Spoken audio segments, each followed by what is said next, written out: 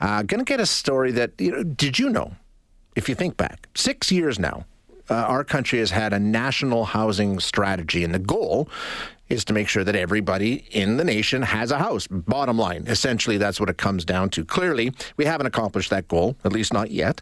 And, when the program was introduced, there was a lot of fanfare. There was a lot of optimism. So, what happened? And, should we abandon it? Is there a chance to get things back on track? Is it doing what it's supposed to do? Let's find out. We're going to speak with Jacob Gorenkoff, who is Acting Director of Policy and Government Relations for the Canada Housing and Renewal Association. Jacob, thank you so much for joining us. I appreciate your time. Oh, it's my pleasure. Happy to be here with you, Shay. So let's start with a bit of a history lesson, I guess. What is Canada's national housing strategy? A home for all, that's the bottom line. But how do we do that? What does the strategy lay out for us? Yeah, so essentially, back in 2017, the current federal government brought some stakeholders together to figure out what we needed to essentially meet Canada's housing needs. And that resulted in the creation of the National Housing Strategy. It's now an almost $89 billion program designed to ensure that we can reduce homelessness and core housing needs through the creation of affordable housing. Gotcha. Okay, and like I say, when it was announced and we came up with it, there was a lot of optimism. There was a lot of excitement around this, right? Oh, yeah, absolutely. I can speak for all affordable housing advocates and say that we cheered its creation, but now things have changed a lot, and we're going to have to work together to reevaluate what we need to do. Yeah, what went wrong, do you think? In terms of, it hasn't panned out, it hasn't met expectations. Bottom line, it just hasn't produced the amount of housing that we'd hoped it would. What went wrong, do you think? Well, look, it's really difficult to create housing in this country overall. It's not an easy task whatsoever. There are a lot of barriers at the local level, for example. But federally speaking, there have been a lot of implementation delays with a lot of these programs through the National Housing Strategy. But one of the issues that we've encountered recently, and as a lot of Canadians will know, we're in a bit of an affordability crisis. Yeah. And interest rates have gone up significantly over the last year. And it doesn't just affect individuals in our pocketbooks. It also affects our ability to create affordable housing. And so what we've seen over the last 6 months or so is that the costs to create housing have gone up significantly, but government grants to create that affordable housing have also gone down. So we're at this point where the main program within the National Housing Strategy to create affordable housing doesn't work anymore. How do we fix that, though? Like you say, that's sort of the economic reality that we're living in now. Conditions have changed and it wasn't meeting the goal before. So what's the fix now? Well, we need to look at both short-term and long-term fixes. So basically what happened with this program was because interest rates went up so quickly, a lot of projects with budgets that were created like 6 months earlier weren't penciling out anymore because they just couldn't service the amount of debt. So what Canada Mortgage and Housing Corporation, the administrator of the National Housing Strategy, did was they increased the grant contributions for those projects. But the consequence of that is that they've spent most of the grant dollars for that program. So now they've had to try to spread out the remainder over the rest of the program, which is supposed to last another 5 years. But the reality is when you do that, you can't provide enough grant funding. So these projects don't pencil out anymore. You just can't build the affordable housing. So what we need to do as a starting point is inject additional money into the program so that we can ensure that it's working in this high-cost, high-interest rate environment. But we also need to think about the fact that the context has changed, right? The cost of creating housing has gone up so much over the last 5 years.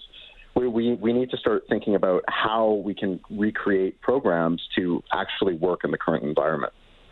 I think that's the point because you're right. The economic conditions have changed. It's probably going to cost more, but at the essence of that would mean pouring more money into a program that failed to meet its goals for 6 years, which, obviously there's something else that needs to be done in addition to just the funding side. What does that look like, Jacob? Yeah, so I think on the one hand, we need to make sure that CMHC is getting this money out quicker. The implementation delays lead to added costs for these projects. So there's that, and I'm not saying that the injection of additional funds into the program is the only solution. Right. It's sort of like the stopgap. We also need to unlock funds from other sources, because the reality is that this is potentially $1 trillion problem to meet or fill the housing gap that we currently have. We need to bring money in from non-government sources, and what we're calling this is we need a Team Canada approach to housing. And Team Canada needs a captain, and that captain should be the federal government. Mm-hmm. They need to create policies that incentivize that investment in affordable housing, because we can't expect government to just keep funding all of this by themselves. Okay, so if the federal government is the captain of the team, who's on the team? Who needs to come to the table here and work with the government on this? Oh, all of us, Shay. All of us. Starting with like other levels of government. We need to get other levels of government investing in the creation of housing. We've also seen some of our major banks, like the Bank of Montreal and Scotiabank, have announced that they're going to be putting billions of dollars into the creation of affordable housing. But that hasn't been rolled out yet. We don't know what that's going to look like. Mm-hmm. So basically, we just need to find ways to make it attractive to invest in this housing that people need so badly. Yeah, and like you say, it's such a massive job, right? I mean, this is the thing. We're talking about millions and millions of housing units that were promised in this plan, and we just continue to lag behind. So, I mean, it's a huge, huge job that we're trying to tackle here. Yeah, absolutely. And you know what? It's also important to think about the people that are going to be delivering the housing too, right? Some of the problems that we've identified as the organization that represents the affordable housing sector at the national level is that these programs weren't designed with the practitioners in mind. And what I mean is they were developed by people that were thinking more like bankers that wanted to mitigate risk, instead of the people that are actually going to navigate these systems to try to build the housing. So, like for example, with the National Housing Co-Investment Fund, which is the flagship program in the National Housing Strategy to create affordable housing, there have been hundreds of tweaks over the last couple of years to try to make the program better. But the reality is that it would have been more effective if practitioners were more deeply involved in the design and development of the program in the first place. We might not be seeing the implementation delays that we have today then. The question that I always have when these kinds, and I think it's great what you're talking about, and it all makes really good sense. But I think a lot of times our government just comes out and says, we've got a national housing strategy. We announced it in 2017. And then there's not a lot of follow-up. And people like you were saying, okay, but we need to do things differently. We need to adjust it. We need to improve it. So is what you're talking about resonating at the levels where these changes will actually take place? We're starting to see that happening. Okay. There's a recognition that things aren't working the way that they should be, and that we're significantly falling behind at this point. We know that things need to be done differently. Our federal politicians have been saying this. If you were to even go and look back at some of the parliamentary committee appearances that have looked at the National Housing Strategy recently, there's multi-party support for revisiting this at this point. So now I think post-budget, we're going to have to start seeing the actual action taking place instead of just the rhetoric. Right, exactly, yeah. Jacob, thanks so much for joining us. I really appreciate the discussion.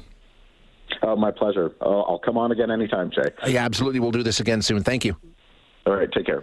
You bet. That's Jacob Gorenkoff, who is Acting Director of Policy and Government Relations for the Canada Housing and Renewal Association. In terms of the cost of this, right? And that's what we're talking about. That's what Jacob said. This comes down to money. And, we talked about in 2017, we're going to build this number of affordable housing units across the country. And we've had guests on before who argue it's not necessarily a supply issue, right? There's other equations at play. But obviously, if you increase the supply of housing, you would think the cost of the housing would then go down.